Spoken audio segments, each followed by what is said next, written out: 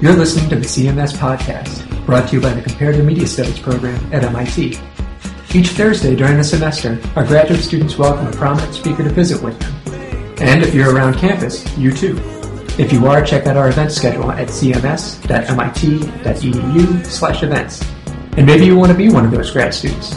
You'll find info at cms.mit.edu/apply. Now sit back at your desk, zone out on your train, or continue to pay very, very close attention to the road as we introduce today's speaker, Nancy Boehm of Microsoft Research, teaching us about artist-audience relations in the age of social media.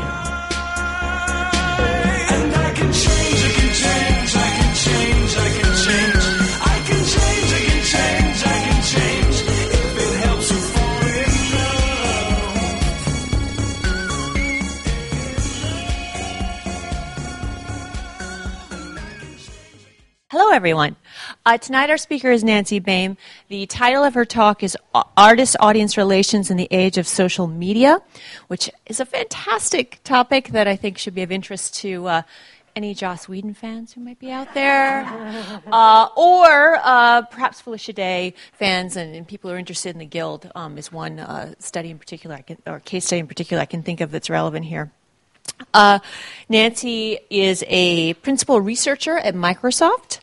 She's the author of Personal Connections in the Digital Age and Tune In, Log On, Soaps Fandom, and Online Community, which is, I think, is a bit of a classic at this point in that topic.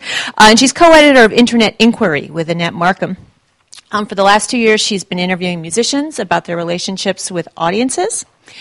And the special issue of the Journal of Broadcasting Electronic Media on socially mediated publicness, which she co-edited with Dana Boyd, has just appeared as an open access publication, which is a really big deal for them. It's the first time that the journal has done that, so they seem very pumped up about it, as is Nancy, and as she should be.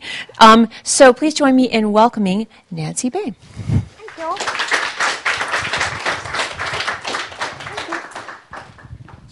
you. Yay, open access. All right. Well, hi, everybody. There you are. I waited for you before I started. There's 5 more people. Well, then I'll wait for them. 4, 3. So thank you for having me here. It's really nice to be here, and I'm very happy to have the chance to tell you about the work that I've been doing with musicians. So no Felicia Days or Guilds, but maybe a little Amanda Palmer might get snuck in there. Maybe. If I'm talking too fast or if you have questions, please feel free to raise your hand and interrupt me. I won't get thrown off, and if I do, it will be fun. So what I want to do, I want to start off by framing some of what I think are the dominant discourses about online audiences these days, and how those position artists, in particular musicians. And I want to talk about an alternative story that I think needs to be told alongside these discourses about the social values that are going on online and how those impact what it means to be a musician. I'm going to articulate some of those social values, and I'll talk about then some of the challenges that they raise for artists. So I'm talking about musicians, but I am a huge music fan, and that is part of what motivates this project, but I'm also motivated by the fact that I really don't think this is only about musicians. They're the test case, but if you think about music files are, how big was the last song you downloaded? They're not very large, right? They don't take very long to come down the pipe. So you get this peer-to-peer transactions around song files that they'll get everything eventually. Right, it's all going to go that direction. So it's I would say the first of these industries to be really put into massive upheaval, but will not be the last one. I was at MIDEM, which is a European music trade show a few years ago, right when the global financial crisis hit, and sort of the leitmotif of the whole thing was one executive after another getting up going, "Ha! We've been having a global financial crisis for years!" So I'll talk a little bit about that. I've got some good pictures of that. So let me start off, if this will let me. Hello. Okay. I'll use the space bar then. Oh, I haven't crashed or anything, have I? Okay, I'll start off by talking about what I think are these two dominant modes of talking about audiences when you look at the discourses that surround online audiences. And the first of these, of course, is pirates, right? Audiences are thieves. We're there to loot, to plunder, to steal. You do a Google search for music pirates, and boom, you're just completely flooded with the possibilities. Of course, this is not a new discourse. It's one that's been around for a long time. I remember the bumper sticker, home taping is killing music, and it's about time. Actually, it was killing the music industry, and it's about time. Nobody wants music to die. Nobody. Nobody wants music to die. But what has happened, of course, is that file sharing has become so easy and so prominent and so prolific that home taping, it didn't really dramatically cut into vinyl sales. But file sharing, there's an argument to be made. I think the jury is actually still out because research does suggest that people who download more also buy more. But that said, clearly the fact that there's torrent files and Pirate Bay and all of those sorts of things means that this kind of file sharing and piracy, which is a word that I loathe in this context. I think it's totally appropriate in Somalia, but I have some real questions about whether it rightfully applies to audiences. But nonetheless, definitely a dominant discourse. So you start seeing a lot of charts like this. The upper one is put out by the IFPI, which is a European organization, the lower one by the Recording Industry Association of America. Both of these are recording industry profits. I particularly like this one by the RIAA because it starts in 99 and it shows this dramatic drop in sales. If you compare this with the chart above, you'll see that 99 is the peak.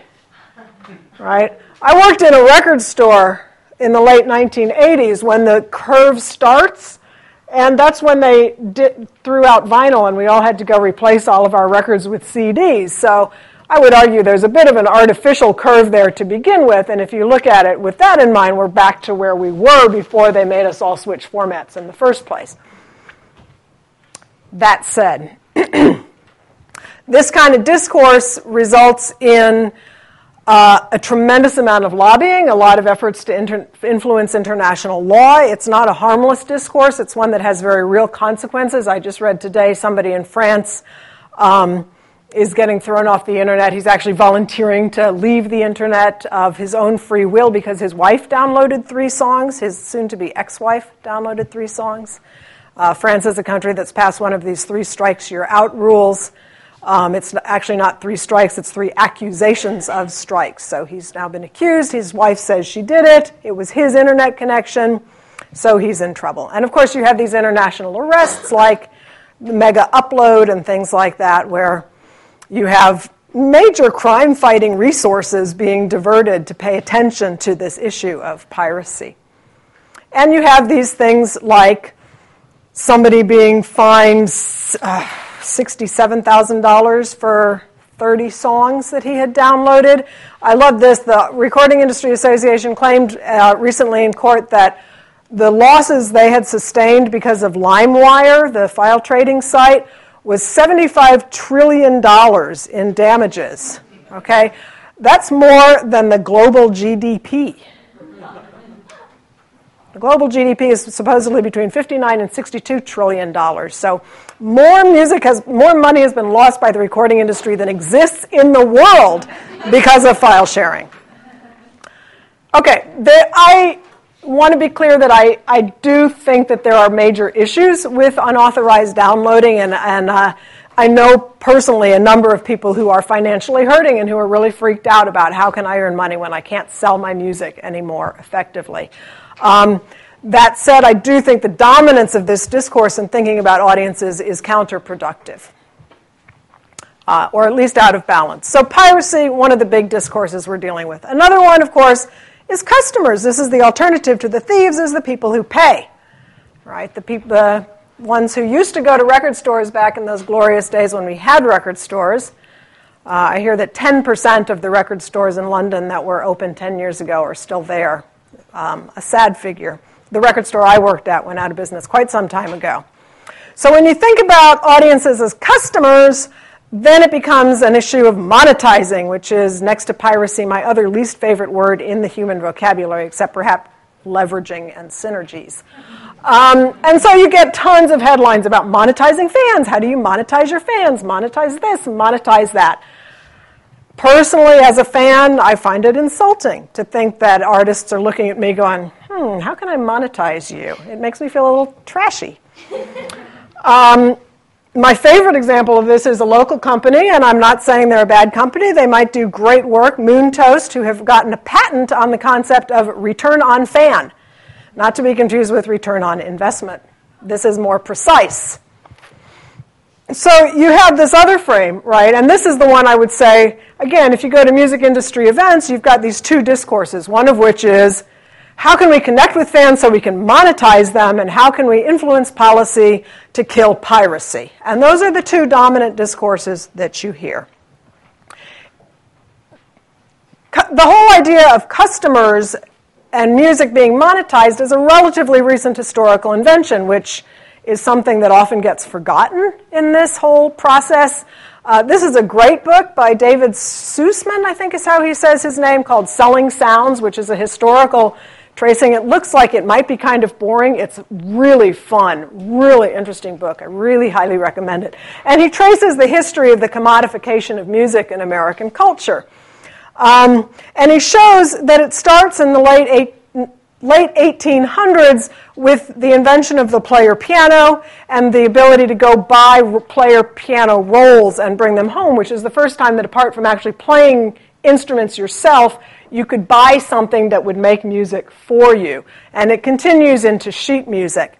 So fairly recent innovation, although it gets forgotten, right? We forget that the commodification of music is a historical phenomenon, and it sort of comes to be so naturalized that it seems like a God-given right to buy and sell music. Of course, what else would music be? To suggest that music is free and social is sort of sacrilege. And in fact, at music events, when I talk about the idea that music has social value, I'm often accused of not wanting musicians to make music, to make money, as though these two things were somehow incompatible, that if you believe music is primarily social in its value, then you're saying money has no place in the ecosystem. And in part, what I want to argue is that these two things go together, but if you want to think about money, you really have to think about the social also.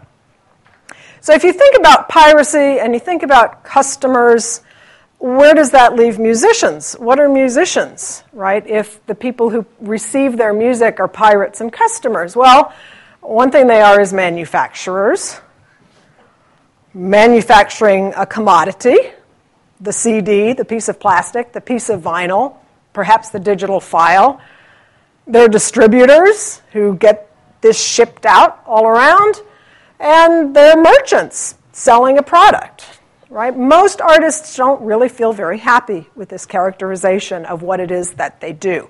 Again, not to say they wouldn't like to make money for what they do, but when you cast audiences as pirates and customers, you cast artists as manufacturers and retail people, which is a totally economic way of thinking about the exchange between artists and their audiences.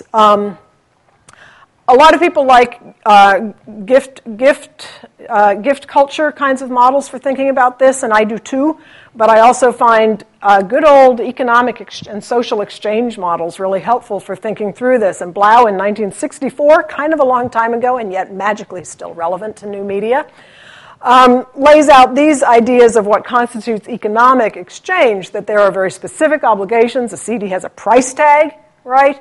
The rate of exchange is set. There's a number on that, and if you pay that number, you get the CD.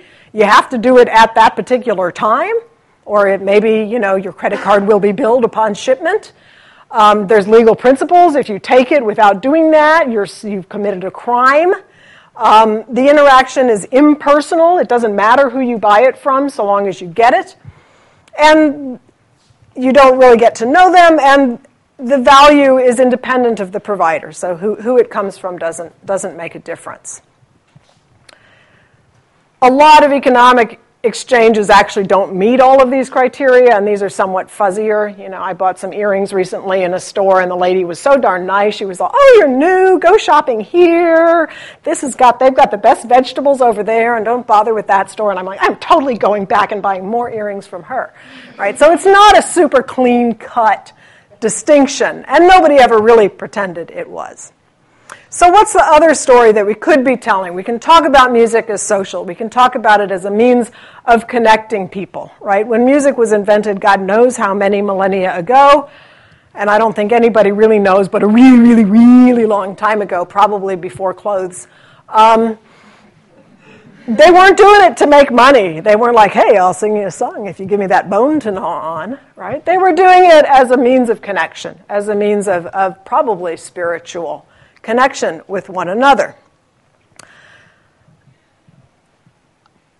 My strong feeling, and there's so much work to be done on this, but my strong feeling is that if we think and we really understand these social values, that's going to be our route to dealing with the economic problems. That when we approach it as manufacturing and theft, we're not going to solve the economic problems that way. That boat left the dock a long time ago, and we're not going back there. We have to think about what are the social values and how can we honor them.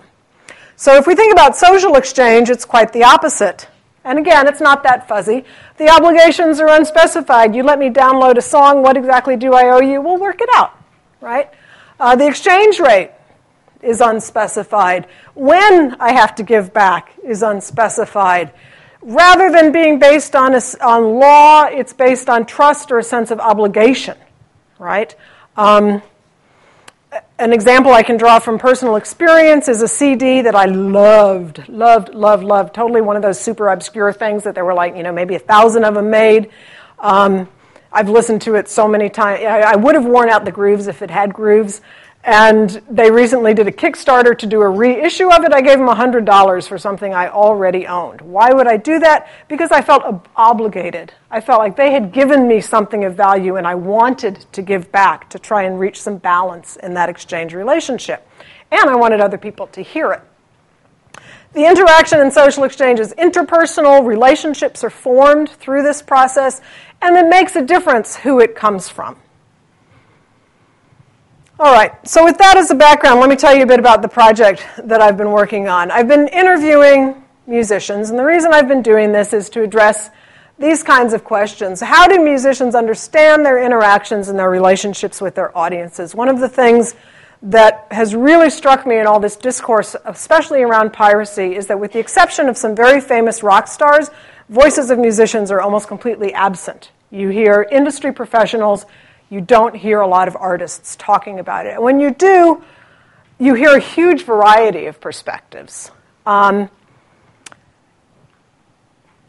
then, of course, being a social media researcher, I wanted to know how social media affected those relationships and interactions. So that's the general project. I've been doing interviews. Turns out interviewing musicians is pretty challenging. It's not like you can just go, "Hey, Pete Townsend, want to chat?" And he's all, "Sure, Nancy. How about now?" It's a bit of a trick. Snowballing turns out not to work very well, so basically I've just been pounding the pavement for years, and I managed to eke out 38 semi-structured interviews. I'll go through who these people are in a minute. Semi-structured meaning I've got about a dozen questions. I've got a few of those that I ask absolutely everybody. I ask most people most of them, but these things go in all kinds of directions I didn't see coming because I'm really trying to get them to elaborate their perspectives, and I don't know what that is till I start talking to them. I will say that at 38, it's about 850 pages, single-spaced pages of transcripts. With each person I talk to, I hear something I haven't heard before, but it's about 95% repetition of things I have heard, so I feel pretty good about it. I wouldn't mind talking to more, but I got a lot to work with. And then I do really close iterative analysis where I just go through it again and again and again, reinterpreting what these people have said, looking at it through different lenses, comparing, contrasting, sorting, sifting, until, ta-dum, themes emerge. And logics behind those themes. So who have I interviewed? I've tried to be International in this. I've tried to focus primarily on people who had audiences prior to social media so that they experienced that transition, and I marked that as about 2002 when MySpace happened, which is a huge turning point for interactions with audiences. There were a few in the 90s who put up a website with a guest book, but that was sort of few and far between. So I got some Americans, some Brits, some Canadians. These are what's known as legacy artists. They already have an audience. I was looking mostly for people who still do have audiences. I loved this phrase. This was Sivert Høyem from Norway, who called himself one of the last generation of analog musicians. Their debut album came out in 1999, and then MySpace hit, bam. So they were sort of the last ones to get going before social media was a thing they had to contend with. Again, a lot of Scandinavians, and I got my Spaniard in there. My Spaniard with whom I am obsessed. And then I got a few of the post-MySpace people who started after they already knew they were going to have to contend with social media. This is my new favorite band name, Necromantheon.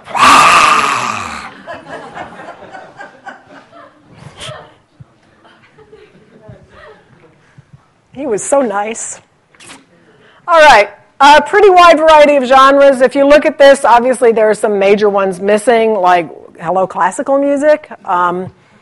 So if you know people in other genres who might want to be interviewed by me, let me know, especially if they have, some degree of success and actually have an audience rather than aspirations of having one day.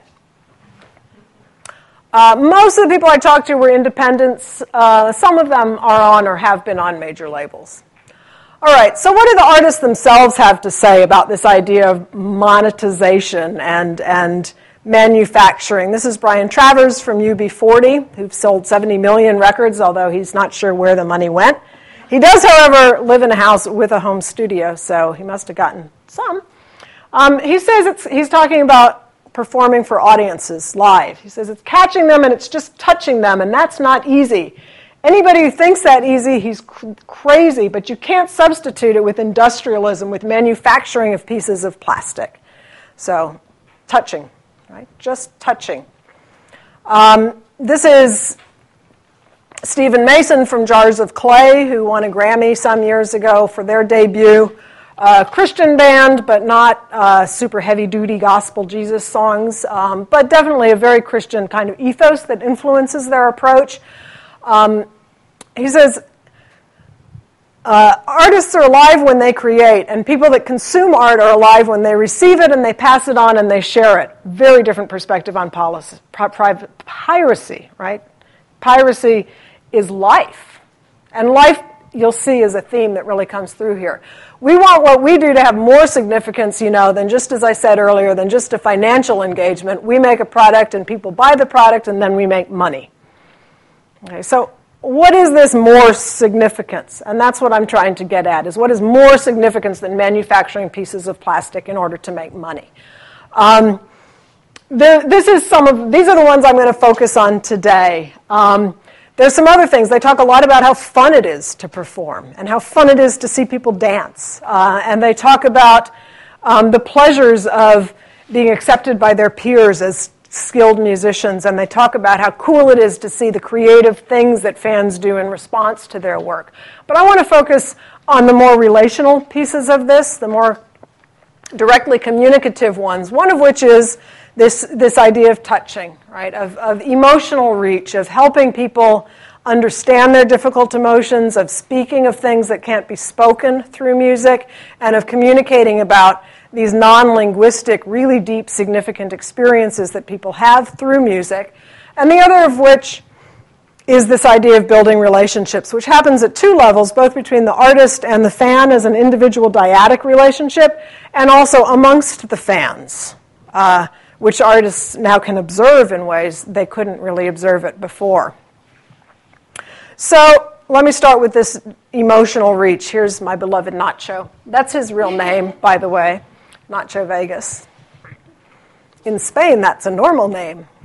I always feel bad because I say to Americans, I'm totally into this guy, Nacho Vegas. They're like, what is that, like some kind of cornball Las Vegas kind of a thing. No, it's beautiful. He says, when you talk to a friend, you think in a logical way, but there is another way of communicating to people, a way that has nothing to do with logic, with your reason. These are the confusing things that you have to put in song. All right, so he says this is why he makes music, because there's these things he can't say, and the only way he can understand them and step away from them is to put them into song. And a lot of artists talk about how people then experience that and they think they're really close to you because it speaks to them so profoundly. Steve Lawson, who's a Scream on Twitter, Solo Bass Steve, if you want to hang out on Twitter and follow him, he's all over social media, this guy. He talks about the individual relationship. He's a guy who does house concerts. He's really into knowing his fans individually. He says, I'm making friends with people who listen to my music, and then I become part of their life, and they become a part of mine, and I am truly enriched by that. And the music becomes the soundtrack to that relationship. So for him, the music is really, the relationship is first, right? That's the point of it. So this kind of connecting to audiences is, of course, not new. This is a fan letter. I don't know if any of you saw that. This is a response to a fan letter that David Bowie wrote to a fan in 1967. Which showed up recently on Letters of Note. 25th of September, 1967, he says, when I called in my manager's office a few moments ago, I was handed my very first American fan letter, and it was from you. I was so pleased I had to sit down and type an immediate reply.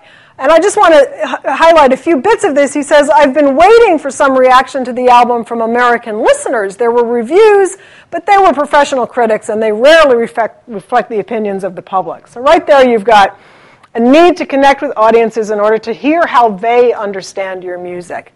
Right? He goes on a bit, he says, in answer to your questions, my real name is David Jones, and I don't have to tell you why I changed it.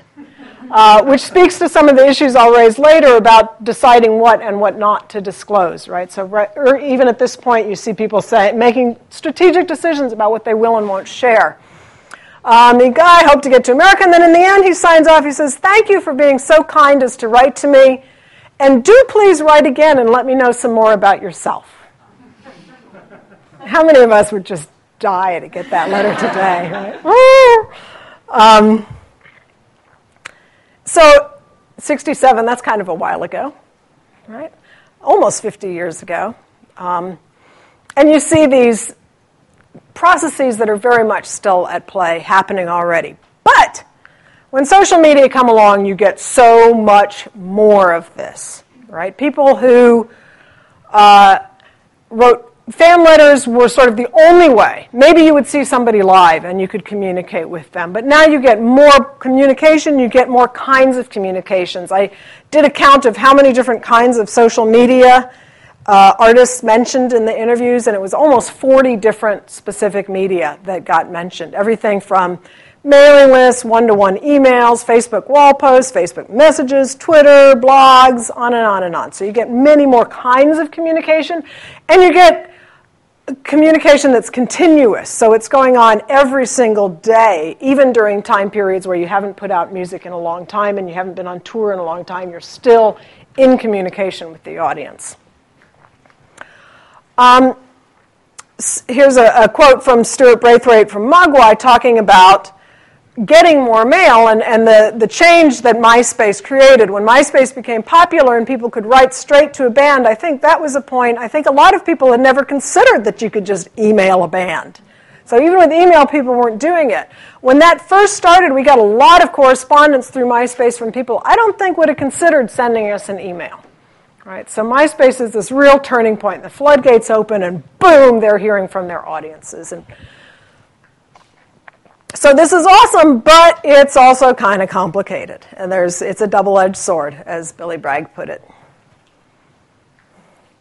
So let me talk about the positives, and then I'll talk about the negatives. So this thing about emotional reach, about speaking to deep feeling. This is a quote from Mike Timmons from the Cowboy Junkies, and he says, this is being recorded for a podcast. I know you guys can read, but the audience at home cannot. Most musicians have gotten into it because as fans they'd been deeply touched by music in some way or another, and usually by a handful of bands or musicians, and they have their own stories as fans. So when that gets reversed and somebody's coming up to you and telling you their story and how their music and what you've written or sung or played has deeply affected, it's often extremely private and personal sections of their lives. It's really amazing. It does validate the whole thing for you. You know, you go through periods where you think, what the hell am I doing this for, and who's listening? And then you only need one or two of those, and you go, okay, well, right there, that makes it. That's worth it right there. So it's very important to hear these stories, I think. Okay, so what I want to emphasize about this, obviously the validation is huge, but also the fact that they hear these stories a lot more now. Fans would always come up to them after shows, and they still do, and say these things, but now they're hearing them on email, and they're access to these very private pieces of life. This is Steve Lawson. This is a really surprisingly typical story. There was a guy that sent me an email, and all it said in the email was, my dad just died, all I can listen to you is you. And I thought, is this spam? I don't know, is this weird twisted spam? What I did was put the first half of his address from gmail.com into Google, and it brought up his Last.fm profile. And indeed, he had spent the last 3 days listening to nothing but me. And so I sent him a message back and just said, what can I say? I'm so sorry to hear that. I'm humbled that I've managed to provide some kind of solace in the middle of all that. Let me know if you need anything. You wouldn't believe how many musicians told me about hearing that their music had helped them through death as the most rewarding experience they had had in an interaction with their audience.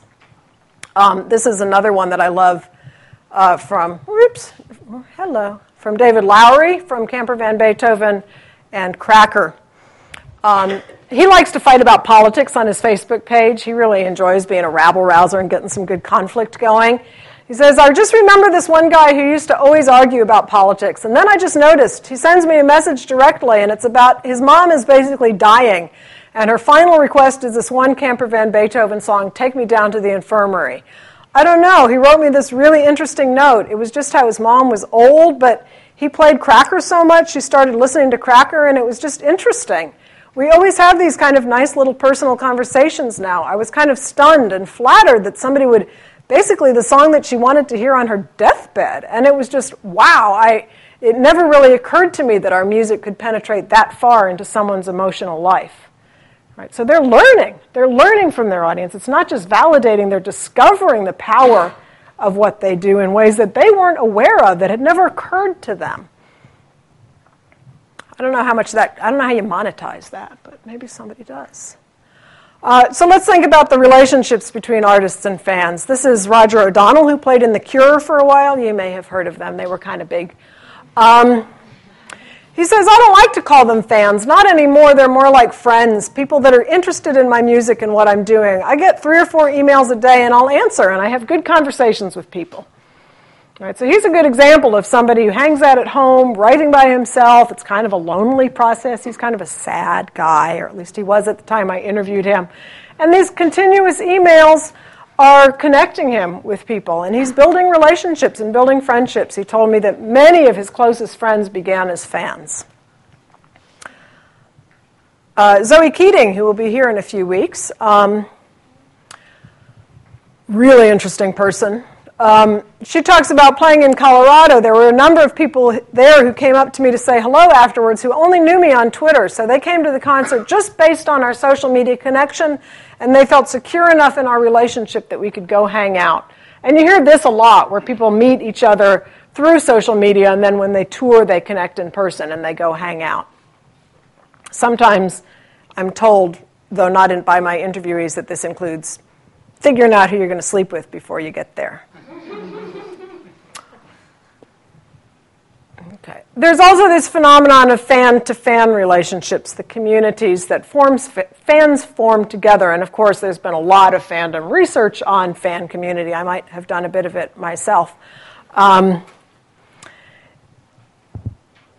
Music, of course, I think it's fair to say that most music fans are more interested in how music connects them to other people than to the artists who make that music. They're not necessarily exceptionally interested in getting to know their favorite rock stars, but they have their special song that reminds them of that moment when they did that thing together.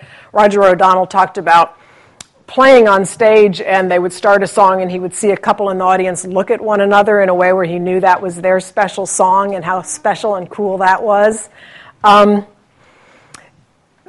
So you've always had that, but of course what the internet has done is it's just really ramped up the possibility for fans to engage one another and to form large groups and small groups that are built around appreciation of fandom. And it makes this visible to musicians in ways that it wasn't. You go to a concert and there's your crowd going, yeah, we love you, and they're singing along, but you don't see the conversations they're having with each other, except those looks and poignant moments. But now you read every little thing they're having if you're brave enough. And again, audiences will tell artists about this. So this is Sievert Høyem, who says, I like it when I get personal messages. People write me or send me a message or something about how they were at a gig with their father and how they really connected through the music. Again, think about David Lowery's story of the son and his dying mother connecting through their music, right? So they're hearing these stories of how their music connected people together in ways that are sometimes powerful. Another person told me a story of how he and his dad never got along, but the music was the one thing they could agree on, and so they started going to concerts, and it really helped bring them together. Billy Bragg spoke beautifully about this. He talked about his fan forum, and in particular, the story was way too long to fit on a slide, but he talked about how the leader of the fan forum's husband, who was also part of it, had died of cancer recently, and how moved he had been watching this, and he was actually pretty choked up when he was telling me this. So he says, there's a group who talk to each other in the forum and my website. They all know each other. We're not just talking about fans. This is something else, not just people. These are friends. And then he goes on, he says, they like getting together at Billy Bragg gigs. That's what they do. They might not like Billy Bragg. I mean, I spoke to one of them the other day, and she's absolutely clear she's not listened to an album I made in the last 10 years. That's cool. I'm not worried about that. That doesn't bother me, the fact that I provide them with a social framework. I'll just let that one sit. I will say, though, that I think that this is kind of a key when we think about what constitutes a sustainable career, is if you've got a fan group that really passionately care about each other and you're providing the social framework that allows that community to exist, then they're going to be invested in going to your concerts and buying your tickets, even if they haven't listened to an album you've produced in the last 10 years, because they don't really like you anymore. And in fact, some artists really consciously try to foster communication amongst fans. So Jill Sobule talks about her Facebook page, and she says, I like discussions that have nothing to do with me. I might see something in Sweden. They don't seem to mind their health care. And I've got like a couple that always talk right-wing, really right-wing fans. So they're so provocative because they know me and they know my fans. So on my Facebook, I'll say, my update will be something like that. And there'll be like 100 comments to each other, and they're mostly funny. Right? So she's trying to get them to talk to each other. She's provoking them in order to get the fans to talk to one another. She also does things like, hey, can anyone recommend a good dentist? Okay. So this is all some of the good stuff, but as Nacho says in his beautiful, not quite perfect English, it's much easier to be in contact with your audience, but it's too much easier. So I want to talk about some of these too much easier. What happens because it's too easy to communicate? What are some of the challenges that they face? And you see a little tiny bit of that in that David Bowie letter. So one of the big ones is that increased contact is in conflict with mystique. Right? Bowie is a great example. Right? When Bowie says, I'm not going to tell you why I changed my name. No, he's talking about Davy Jones. He's talking. Right after that, the manager says, no one's going to make a monkey out of you. This is true. See? So Yeah. I have to tell you, because you know that people would say I'm Davy Jones if I went by Davy Jones. Oh, you're right. Good point. Okay, I totally retract that interpretation. Thank God you caught me before I published it. The embarrassment. Good point. No, you're right. You're exactly right. So thank you for that point. I didn't even put that together. He's still a good example, though, of somebody who's got a lot of mystique, right? And who doesn't tell us everything, and who we probably don't want to tell us everything, right? Lloyd Cole I love what he said about this. He said, I've met some of my heroes, and it's not always a good thing, and I do think that inequality in the relationship is what keeps it alive. And I think one of the things that's possible with my web presence is that the last shards of my mystique are in danger of being completely obliterated. Right? Lloyd Cole is a really interesting character to me because he is, I would say, at the end of the spectrum of kind of wishes social media had never happened and he could just be a rock star and not have to deal with his audience in person.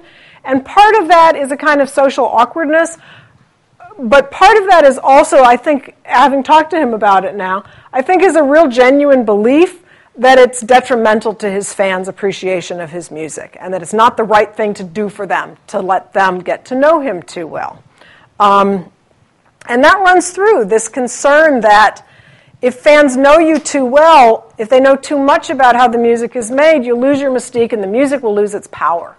Okay, Mark Kelly from Marillion talks about their music is generally fan-funded. They were the first band to use fan funding for their music. He talks about it's a tricky one because you've got these fans that are into your music, and the musician isn't the music, and maybe they should be kept a bit separate. People say they want to know everything that's going on, but again, when we're in the studio writing and recording, if I was to tweet everything that happened, the things that people say, the arguments we have, the stuff that goes down, it would probably destroy the magic a little bit, So how do you disclose what's going on in ways that will engage fans but won't detract from the mystique that makes the music have that magical power to connect? Right?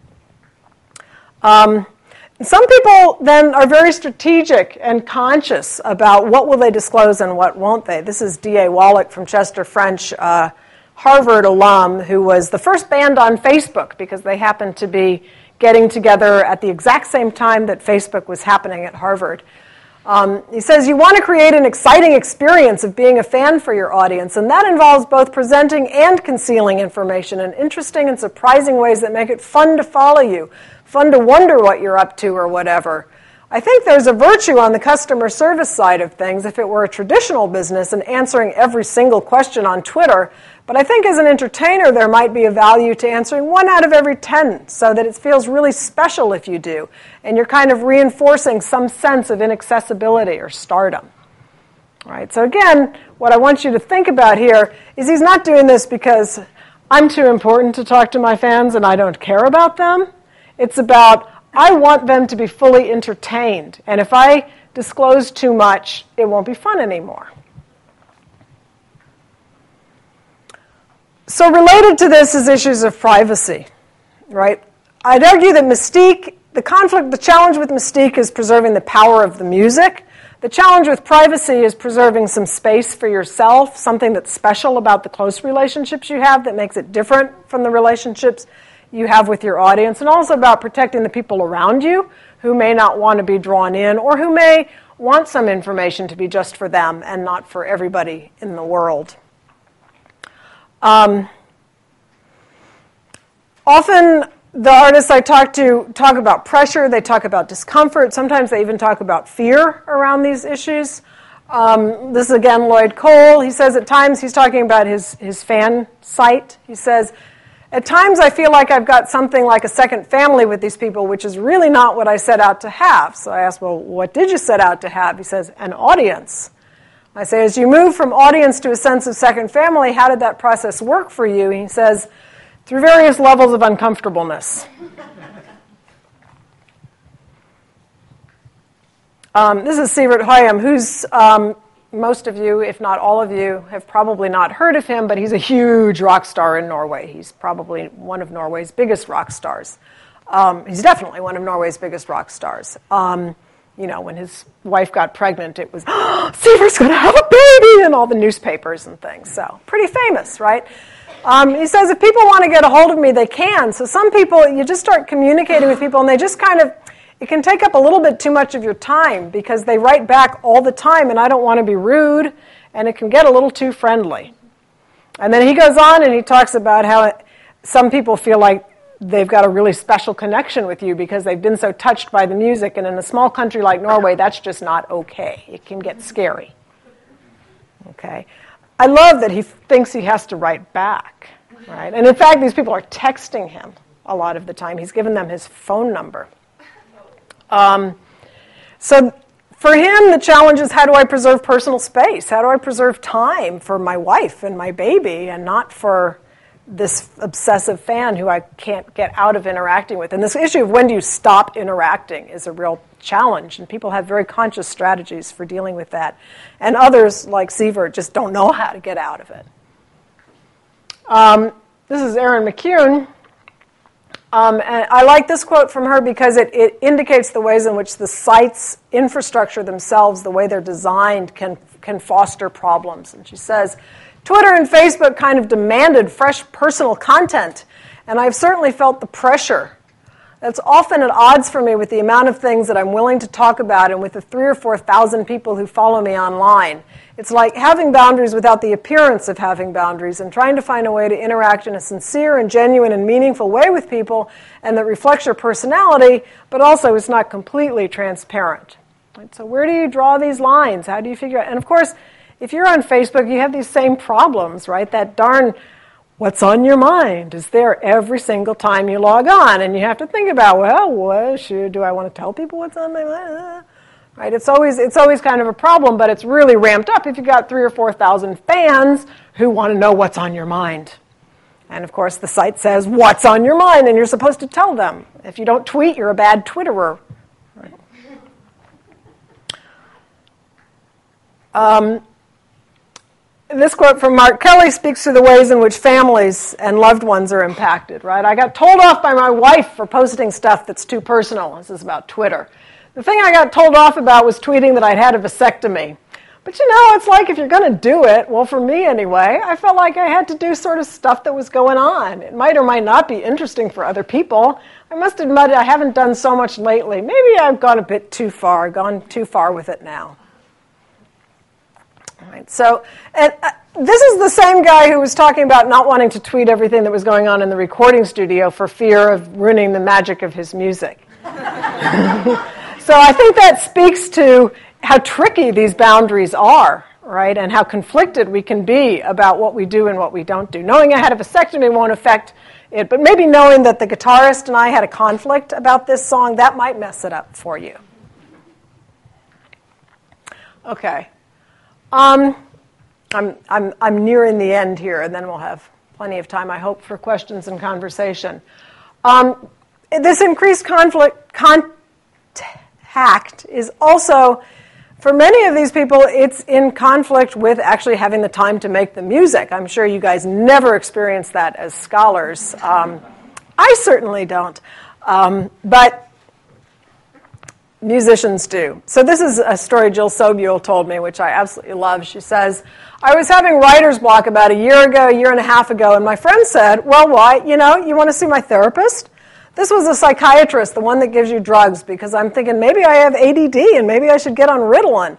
So that's what I was thinking was going to happen. I was that desperate. So I went to him, and he listened to me for about an hour and a half, and he just kept writing, and he says, so tell me about your typical day, what you do. And I told him that, and at the end, he got out his prescription book and started writing, and I'm thinking I'm getting speed. And he wrote, and he handed it to me, and it says, no internet for 2 weeks. I asked her how she did. She said she made it 10 days, and it made a big difference. I mentioned in terms of Erin McCune how the designs of the sites can foster problems. If you think about a lot of these sites, they're changing constantly, right? Plus new ones are coming along all the time, right? So this musician, Kate Shutt, who is a jazz guitarist, she basically decided she was giving up on social media. She'd had enough of it. She says, if I have 15 minutes, am I going to read some fucking, excuse my French, but fucking small print about Facebook? Who can view this and that and try and figure it out in my brain? Or would I rather practice my guitar and become a better musician? I would rather practice my guitar and become a better musician. All right, so a lot of people are struggling with this. How do I manage time and productivity and have this contact, which, as you can see, provides some really real rewards, but which comes at a cost. Some people talked about things like, I do it in the tour bus and then I respond to everything at once, right? So there's a lot of different strategies for handling this. Okay, so that's my quotes, and I'll kind of wrap up here. So what are sort of the takeaways? I don't think that social media invent brand new phenomena that have never been known to humankind in the past. There's so much rhetoric all the time about revolution and everything's different and friendship means something completely different from what it ever meant before. I don't buy that, but what I do think they do is that they enhance processes that have already existed. I, for many years, have said, and I think you see it throughout this, that the internet's kind of like a house of mirrors, right? You walk in and some stuff gets really small and insignificant, and other stuff is, whoa, you know, my neck is 8 feet long. You get that same phenomenon, right? Fans have always hung out together, but they get online and, whoa, fan community is 8 feet long. You've got contact between more people. You have sustained contact during time when there wasn't contact before. And they also make things visible that were always going on but weren't observable before.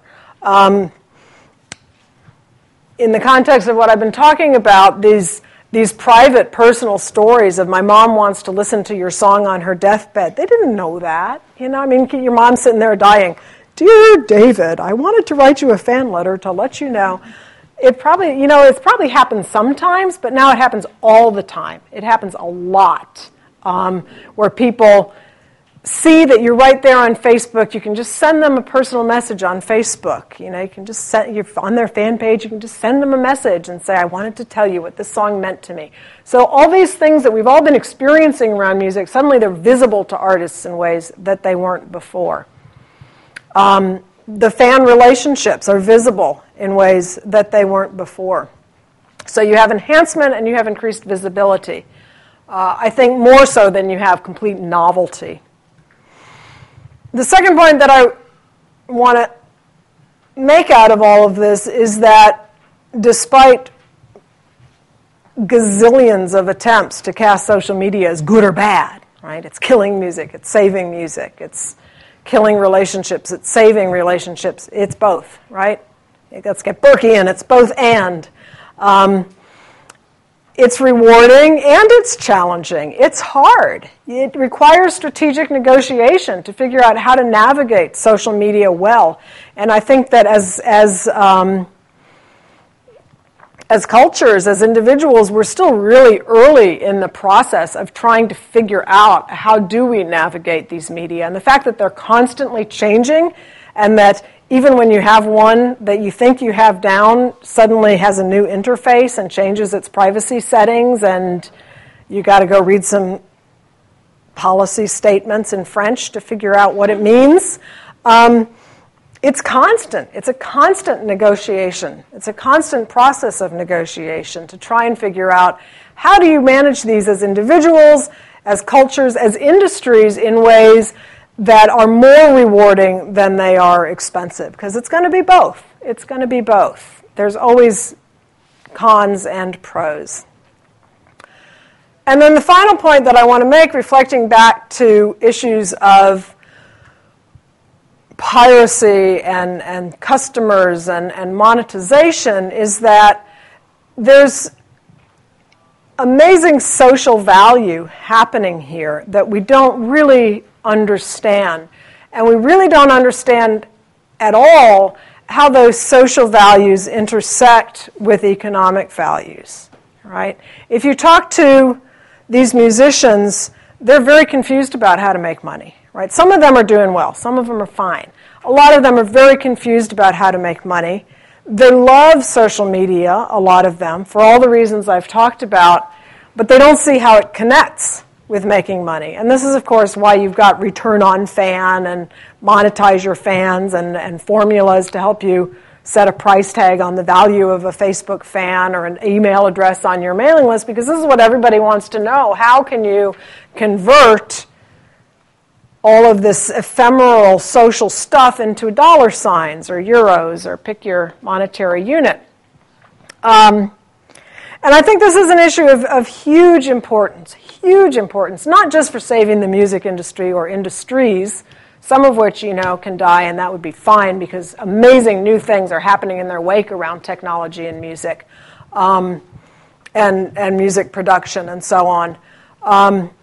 But we're in a time now where these media are facilitating personal connection and are riding on personal connection, and even far outside of music, personal connection and personal relationship and social values are becoming the basis of business models, right? Facebook's whole model is predicated on friendship, both in the sense of being a Facebook friend, but also in the sense of people care about each other, right? If we didn't care about each other and we didn't care what each other were doing, then there would be nothing to advertise on, right? Everybody's Facebook profile would be blank because nobody would be looking at each other. So you have this incredible exploitation of personal relationships and social value and social feeling in the service of economic interests. And I'm not saying that's a bad thing necessarily, but I am saying that it's a very delicate thing, and it's something that's extremely ethically fraught, and something that we really ought to be thinking through in a lot more detail than we really have thus far. So I will leave it there, and welcome questions.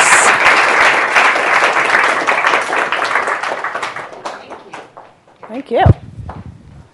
So I'm going to pass the mic around. That was a terrific talk. Thank you. I'm sorry for my Davy Jones outburst. No, I'm glad you... I couldn't stop myself. So I'm so embarrassed I didn't notice it. Okay. Here I am making a deep point, and it's stupid. Sorry. I wanted to ask you one really quick question, and then I wanted to pass on the mic. But I opened with a kind of red herring about TV, but one thing I noticed was one thing I've noticed in TV social media interactions is that when fans and showrunners, writer, producers talk to each other, there's a lot of discussion about the work and where the work is going to go. And so the fan will say, you created this terrific character, but what you did last week is something that character would never do. What are you thinking? And then the showrunner may say, well, it's my character, so forget it. Or, you're right, and I'm going to rethink that, and they take the feedback. Is there a sense in the work that you're doing that there's an impact on the creative production that is being discussed, and that, the end product of the music is changing because of the social media interactions? Ever? Well, yes and no.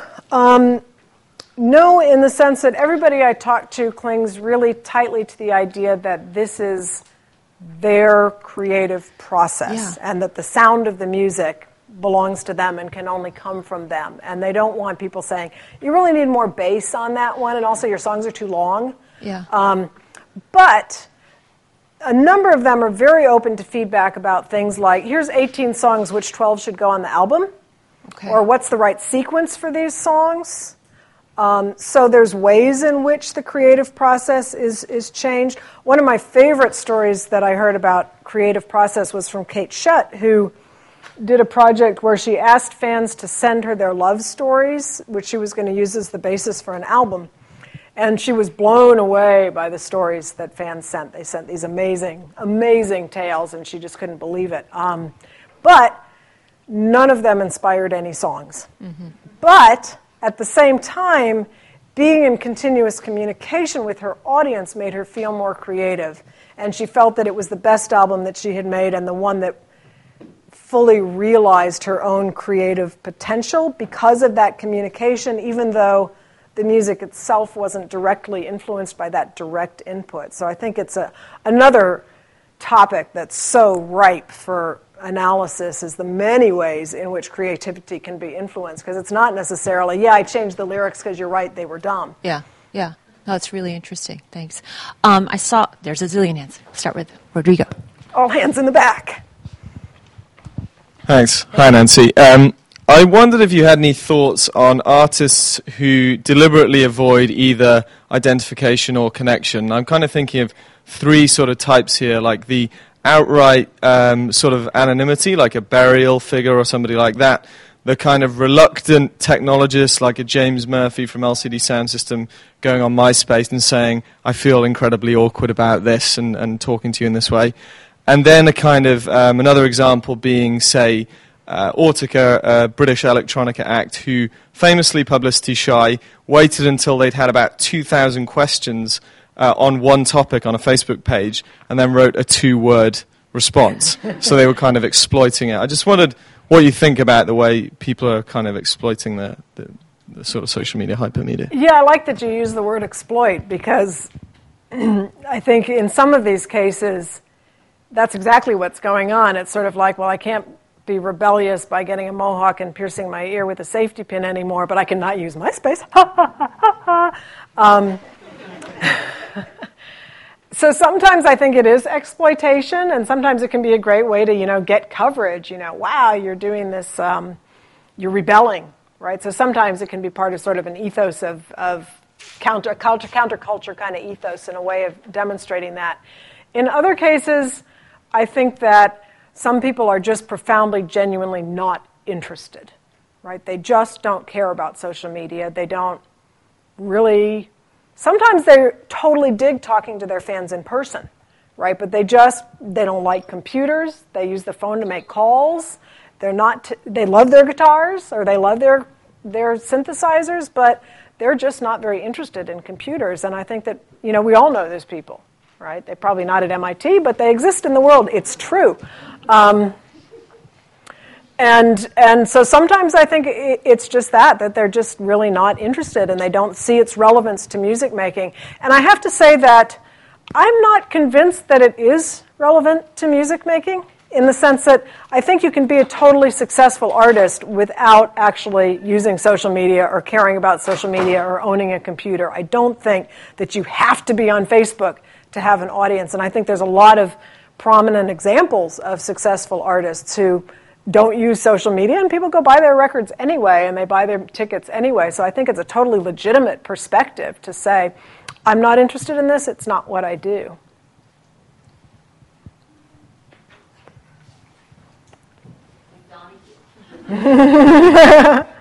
So to follow up on the question before last, you invoked the spirit of Amanda Palmer, and I was sort of curious about this because, as you know, she's been involved in a variety of flame wars online, and a lot of what you were talking about was very sort of positive fans expressing their stories, or maybe creepy like fans too positive, but it seems like there have been many cases of musicians and other public figures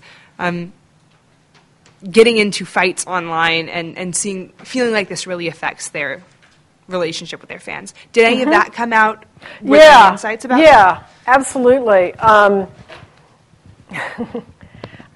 just blanking. Billy Bragg had a great phrase for it, which I sadly am not remembering right this second. He talks a lot about that. People just go off on you just because they can, right? And there's a lot of aggression that people get exposed to. And again, there's ways that people manage it. One of the big ways of managing it is never going to YouTube. And again, that's something that people, it's just like teaching evaluations, right? You get 100 people going, this is the best class I ever had, you're brilliant. And you get one person said, you suck, and all you think about is yourself. And you're like, oh, I hate myself. I don't know. It's exactly, it was amazing when talking about this how much it sounded like teaching, right? And so, there is a lot of aggression that people have to encounter, and that's definitely a really dark side that colors people's interest in engaging these platforms. And people talk about different platforms as having different levels of that and different ways of being able to control that. So, for example, people talked about they like Twitter because if somebody starts doing that, they can block them.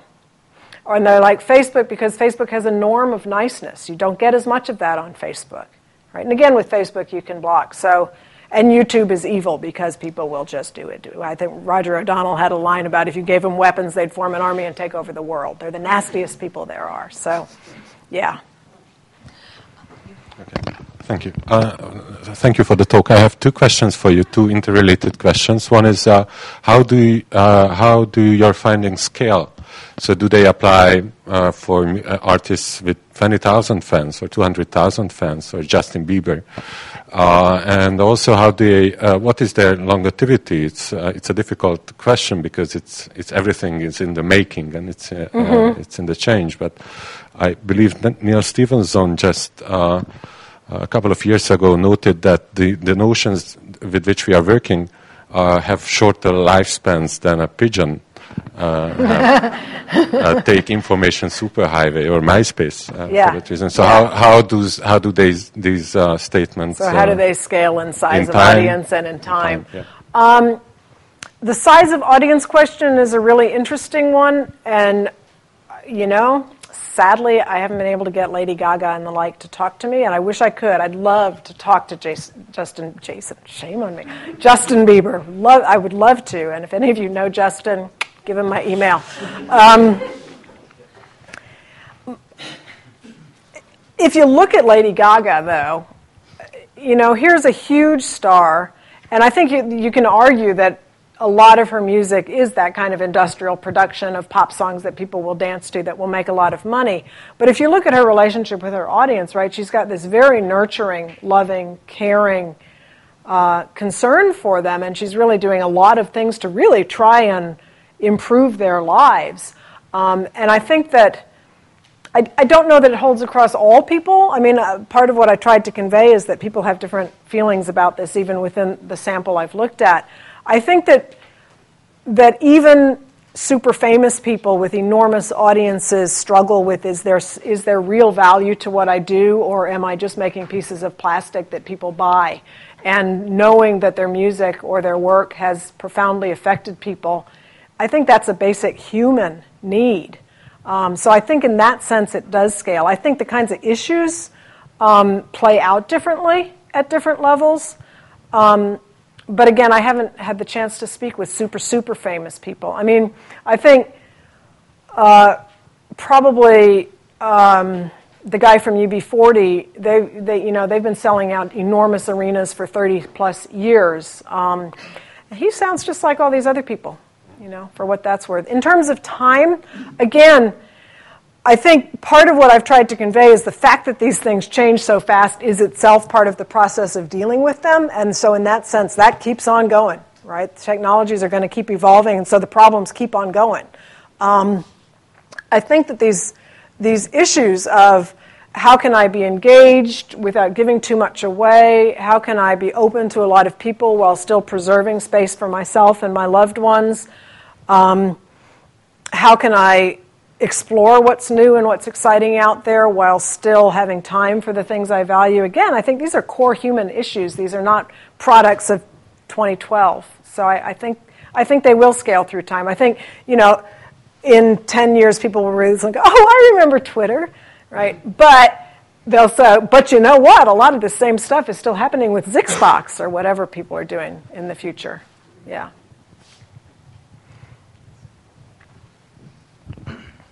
Thank you. Really interesting talk. I totally agree with this economic exchange versus social exchange, and I guess I'm wondering where it might be pointing in terms of new innovations in music. I think you're right. The 20th century was a really unusual time for music, where it became all about the author and copyright and commercialization on a mass scale that changed the way we view creativity, and I think music was a big part of that. And when I think about the sort of the digital innovations that's happened in recent years, and thinking about Google and Apple and Facebook and some of these big companies, that there's been a lot of look at like, how did Google succeed? How did Steve Jobs do it? What's up with Facebook?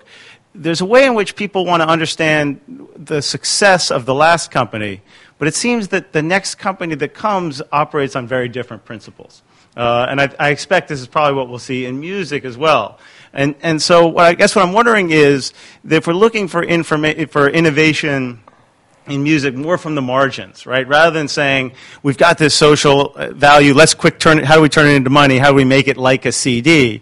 that if you see things on the margins of the music world that might move in and provide alternative models. And you mentioned Kickstarter, I think is an interesting one, right? Fan funding. I'm thinking of things like Beatport, maybe, which unlike iTunes, which looks like a magazine, Billboard magazine, Beatport's more curated by the DJs, and you can explore Glitch Hop Top 100. And it's a different way of organizing things, or even these companies that are managing the fan-artist relationships, that they all seem to offer something else that we haven't had in the past. And I'm wondering if you see any of those kinds of things that might offer musicians different models for fitting into this relationship that's emerging. Well, I'm super interested in fan funding. I don't think that's the way forward for everybody, but I think it's a really, really interesting phenomenon. And I think just from a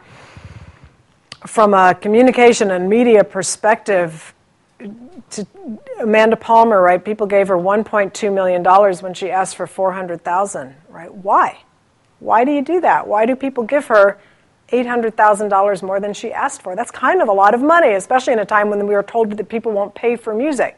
And if you think about, well, what was she offering? Okay, so she was offering really cool turntables that had been painted individually, right? So I think that's part of it. Mike Nasnick, who writes the blog Tech Dirt, talks about give fans a reason to buy. And so he talks a lot about beautifully produced objects that are not things you can download. So I think that's one pathway, is something where the object itself still matters. And if we're moving away from object, I think the relationship matters and access matters. I really, really, really wish that I had the answer to this question, in the sense of, well, there's 3 models moving forward. That would be really great. And I would be patenting them right away, but I don't. My sense is that for quite some time we're going to have a lot of different models, and that it could be that the days of there's a model that you use are over, and that what we might well have is a lot of different models. And I hope that as that happens, we will get a better sense of how to know which model is right for you. But again, I don't think we're there yet, or what combinations of models work for different kinds of creators. Thank you. Excellent topic. I'm reminded of, I think it was Dr. Johnson who once said, only a blockhead would write for anything other than money. I can't remember the exact quote, but your talk makes me think about motivation, artists' motivation, and how we really get the story. Because if you talk to people about, what do you think you're doing, they will sometimes give you a story that sounds it sounds like they see what they're doing in one way, when you actually look at how they're behaving and you see that they have a lot of needs and demands. And I'm thinking of artists. Some of the artists you're talking about, of course, are people who've achieved a great deal of success, but there's this huge intermediate area of people who are trying to break through and trying to survive. And I've heard so many interviews where somebody says, well, I starved for about 15 years and then I got lucky and suddenly... And then Justin Bieber discovered me. It seems to me that for artists, economics is the lifeblood of the ability to, stay alive for the next performance. And so I'm just trying to figure out, as you're talking here, how you're measuring these complicated situations that most artists struggle in. Yeah, and that's the key right there, is that on the one hand, artists, I don't think anybody, you'd have to be stupid to wake up in the morning and say, I'd like to make money. I think I'm going to try to be a musician. Right? I mean, you're just asking for a life of poverty if you try to become, it's like going, I'm going to be an NBA star when I grow up, right? It doesn't happen to very many people, and it never has, right? And I think that's important to keep in mind when we talk about, it's so hard to make a living in music these days. It was never easy to make a living in music, right? In the 80s, very few musicians ever got the chance to even have their music distributed, right? So I don't think it's necessarily harder.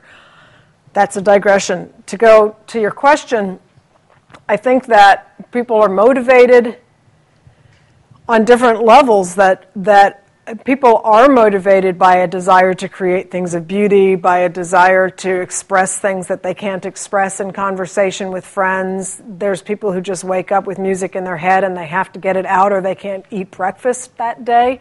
So there's, I think, a lot of different motivations that drive people in their creative process.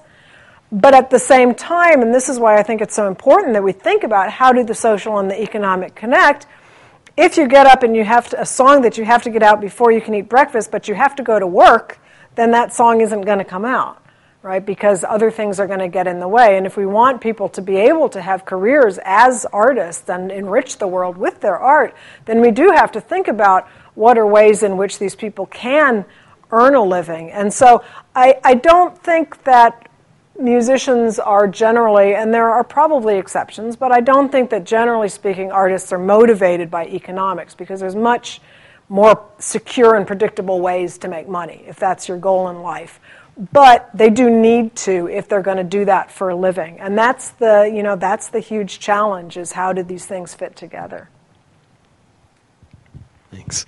Thanks for the great talk, Nancy. It was really interesting. Thank you. I actually have kind of a two-part question. First, a more general question about your research, and then, if you don't mind, I'd like to come back around to a more specific follow-up. So I noticed that among your informant participants, you don't really have many or any hip-hop artists or rappers, which I think is a shame, because... I could not agree more, and if you know any, set me up, because it was not for lack of trying. I was in conversation with Island Def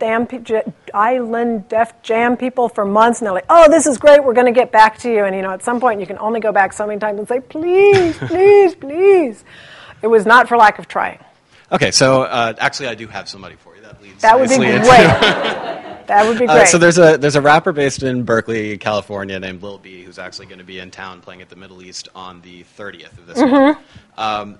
He's got an interesting kind of model. He's very avant-garde with his use of social media. He started off as kind of a mainstream major label artist in a pop boy band, then went off the grid, came back after a while as an unsigned solo artist, and since then he's been releasing about an album every 10 to 14 days, a couple thousand songs a year. Most of them, like 95% of them, are free.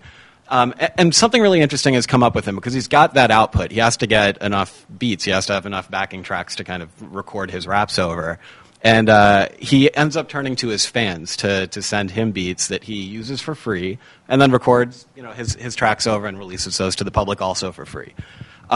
What's happened as a result of that, and he's very committed to not charging money for his music, and he suggests he never will. He's not looking for a deal. How is he making money? He's sort of still living off of the checks from his the boy band history, which he's still getting royalty checks, and otherwise he kind of has a humble life. He just records on his laptop and basically relies on the goodwill of others, from what I can tell, when he's touring and things like that. But what's happened with some of his fans are people who start off as bedroom producers send him tracks, and then they get so much exposure and renown from that, they get signed to major label deals. They end up being written about in the major music press. There's at least two good examples of that, a guy from New Jersey named Clams Casino, also the producer Keyboard Kid. They started off as Lil B fans, and now these are professional beat makers for major label artists. So in your talk, you talked a little bit about asymmetrical relationships, or sort of the artist has the power over the fans. But this is an example where it almost seems like the fans are deriving more value, more economic value from the exchange than the artists themselves. So I'm wondering, have you studied those kind of phenomena at all? Do our current models of how social media work really account for that, or does something? It's a great example. I did do some work about fans of independent Swedish music who basically spend enormous amounts of time promoting that music online, and my sort of intervention into it was at the level of Web 2.0 is about exploitation, and when fans are promoting things online or participating, they're being exploited, which I find very insulting. Right? To say that somebody who sends beats to somebody because they dig their music and they want to be part of it is being exploited. Or to go back to Amanda Palmer's controversy du jour, that a musician who chooses to play live with her without being paid is part of some big exploitation mechanism. Have these people got no free will and no choice-making abilities? Of course they do, and we need to understand what motivates them. Why do they want to participate in this? And so in that sense, there are a lot of reasons to want to participate in these things, and a lot of ways of gaining status from them besides money that we need to account for. And your point about some of them becoming successful is really relevant because we see again and again in all kinds of, take the 50 Shades of Grey, where fandom for some creative fans does get converted into success. And that's a very real phenomenon, that fan creativity, it can be a step towards professional success, and that's a pathway that's now opened up that wasn't as open before. And that's a really important shift. Yeah. Was that the coming back, or did you have a coming back after that coming back? I think we have time for maybe 2 or 3 more questions. Just a very quick one. Hi, Nancy. Hi. Thanks for the talk. I was just wondering, you mentioned a few quotes in which musicians talked about their relationships with fans as being a little bit too friendly and too close. And I think that's a very sensitive topic, right? Because if you publish that, feelings could be hurt. So as you were interviewing these people, did these musicians express concern about where these quotes are going to go? Do you think there could be any implicit agendas in their talks, and how do you leverage that in your analysis? Thanks. I'm glad you asked that question. With all of the interviews, I started by saying you can do this totally in your name, you can do this totally anonymous, or you can have some sections that won't have your name attached to them. And in a number of cases, I sent people the transcripts, and they color-coded which parts they didn't want their name attached to. And a few of the things where they didn't want their name on them were things where it was about their wife or something personal like that, but almost all of them were things that could be read as insulting to the fans. Like one person told me that he hated his online fan board because they were so cliquish, and he didn't want to think that that's what his fans were like. So quotes like that where they're talking about scariness or too closeness, they've explicitly given me consent to do that with their name on it, and have explicitly been offered the opportunity to not have their name on it, and have declined that. As far as what their agendas are in saying it, I don't know, but I will say that just about every single person that I spoke with had some experience of fans that were too friendly, and in many cases were outright stalkers. And that's, I think, an undercovered element of the artist experience. And it was not just the women. I mean, the women all had it, but the men had it too. These people who just write to them 10 times a day and won't stop, and they want to talk about how their father is bipolar and how this has really screwed up their whole life. And suddenly they're like, ah, I'm not your therapist, right? So I think that this is just a really real part of their experience that they wanted to share, given the chance to talk about these topics. Hello, thanks for the talk. Not to kind of fetishize that letter you showed, but it's a beautiful long letter, and I was wondering if you, in your interviews, if from these established artists that were here kind of before social media, if they've seen the kind of quality of the interaction with fans go down. I mean, it takes a lot more effort to kind of, type out a letter, go to the post office and mail it, than it does now to kind of go on Facebook, type in someone's name and post something. Has that come up in the interviews? Do people even care about that? It's funny that you mentioned that, because just today I was looking at a quote where somebody was complaining, and he's not a huge artist, but he is somebody who had from the Boston band Big Dipper, who put out some albums in the late 80s and then broke up, and now they're kind of back together, emphasis on kinda. But he talked about, how they saved all their fan letters in bags, and then a horrible incident happened with paint and they were all ruined. But he was talking in this section about how one of the things that to him is really sad about social media is that the formatting is all the same. Everything's in the same font, everything looks alike, and that when you got a fan letter, it was their stationery, and it was their handwriting, and it was their stamp that they had licked, and there was something so personal about it that's lost A lock of hair, perhaps. A lock of hair, perhaps, right? Something so personal that's been lost. And so that came up. But that's actually the only time that they talked about it. And we did talk about fan letters a lot, you know. And generally their sense was fan letters were special and we saved them. One person told me a tale of actually pinning the fan letters up in the studio while they were recording. But by and large, they're hearing amazing stories. They're getting amazing letters. It's not as though the content has been diminished. The quality of the tales they're getting are still really rich and really wonderful and much more plentiful. So I think that the format issue bothers them. And I think they kind of like, one musician I talked to kept using the phrase, it's a light touch. You can have a light touch on Facebook, and the idea that fans can just go, hey, great show last night, I loved it, or wonderful rendition of that song. Those kind of little things are really important that nobody would, one of them said, Mike Timmons said, it's almost like a thank you card that you would send, right? But nobody sent thank you cards. Thank you for your concert last night. We're so glad you came to town. Right, but they will on Facebook. So yes, there is some loss of the personal in it for some.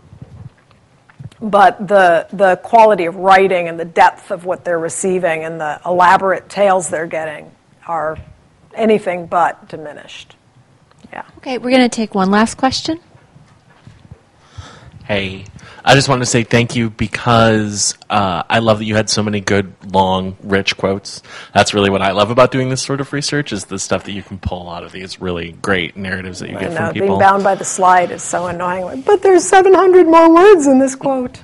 The question I wanted to ask was, did any of the people you talked to have any thoughts on authenticity? Or how? My God, did they ever?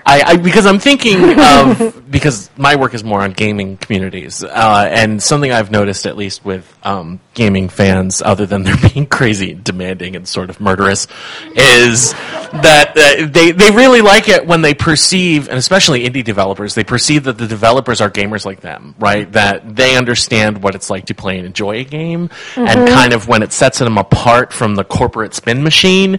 I think the Mass Effect 3 ending nonsense is the best example of that, where BioWare was just deploying people on Twitter like an army, but it was all towing the company line, so people were getting frustrated.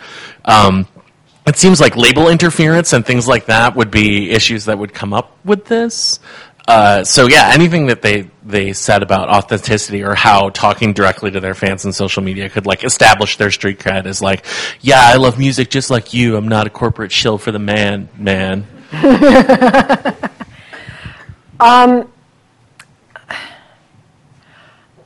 Issues of authenticity in music are, you go to a pop music conference and they all just sit there. There is no authenticity. There's authenticity. What is authenticity? It's a quagmire.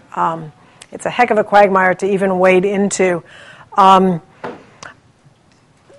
By and large, I think that the musicians I spoke with generally want to, quote, be real, and are concerned with being real. And that phrase is used a lot, being real. And when they're asked about sort of what do they think their fans want, my fans just want me to be real. And it doesn't mean being a fan like they are, because I think it's pretty obvious that most musicians are music fans, and that's why they're doing it. So I don't think that's the issue so much as the music that I'm making comes from my heart, right? It's an honest expression of what I feel, rather than something I've cooked up in the factory in order to make money, right? I think that's the tension there. So I think that for many of them, being able to talk about what they're doing, share bits of their lives that are not necessarily just the music making are part of that being able to demonstrate authenticity, whatever that is. I think, theoretically authenticity is an incredibly fraught concept because it presumes a real self that's stable and persists through time and is somehow can be verified as the true self, as though we're all the same from moment to moment. And I think selves are much more complex than that, right? And what's true at one moment of us may not be true at the next moment, and it doesn't mean that we're inauthentic. But I think that sense of being real and being able to have real connections with people is definitely something that motivates them. I did speak with some of them about who posts their messages for them. And most of them would say, most of them do their own Twitter. When they have managers or interns who are doing the social media stuff for them, they have it be very clear that those messages are not authored by them, right? So a couple of them, when it's the management office doing it, it'll be signed team so-and-so rather than themselves, right? One manager I spoke with was talking about an artist that she represents who does not use social media very often, and so they, in the office, will do a lot on his Facebook page to continue to engage people, and they'll sign it team, his name. But then now and then he'll come and he'll post something, and she said the metrics just go through the roof, right? So many more likes, so many more shares, so many more responses. So I think that's the level at which it's operating in social media for these guys. Yeah. Great. Well, I want to invite you all to continue the conversation over in E14. We're having a reception, and you can talk to Nancy some more and talk to each other. And I'll witness it. She can watch it. It'll be great. Observe. She'll do a participant observation. And then do it on Twitter. So thank you all for coming, and let's send a special thanks to Nancy for coming. A real pleasure. Thank you. And thank you for all the great comments, even the Davy Jones.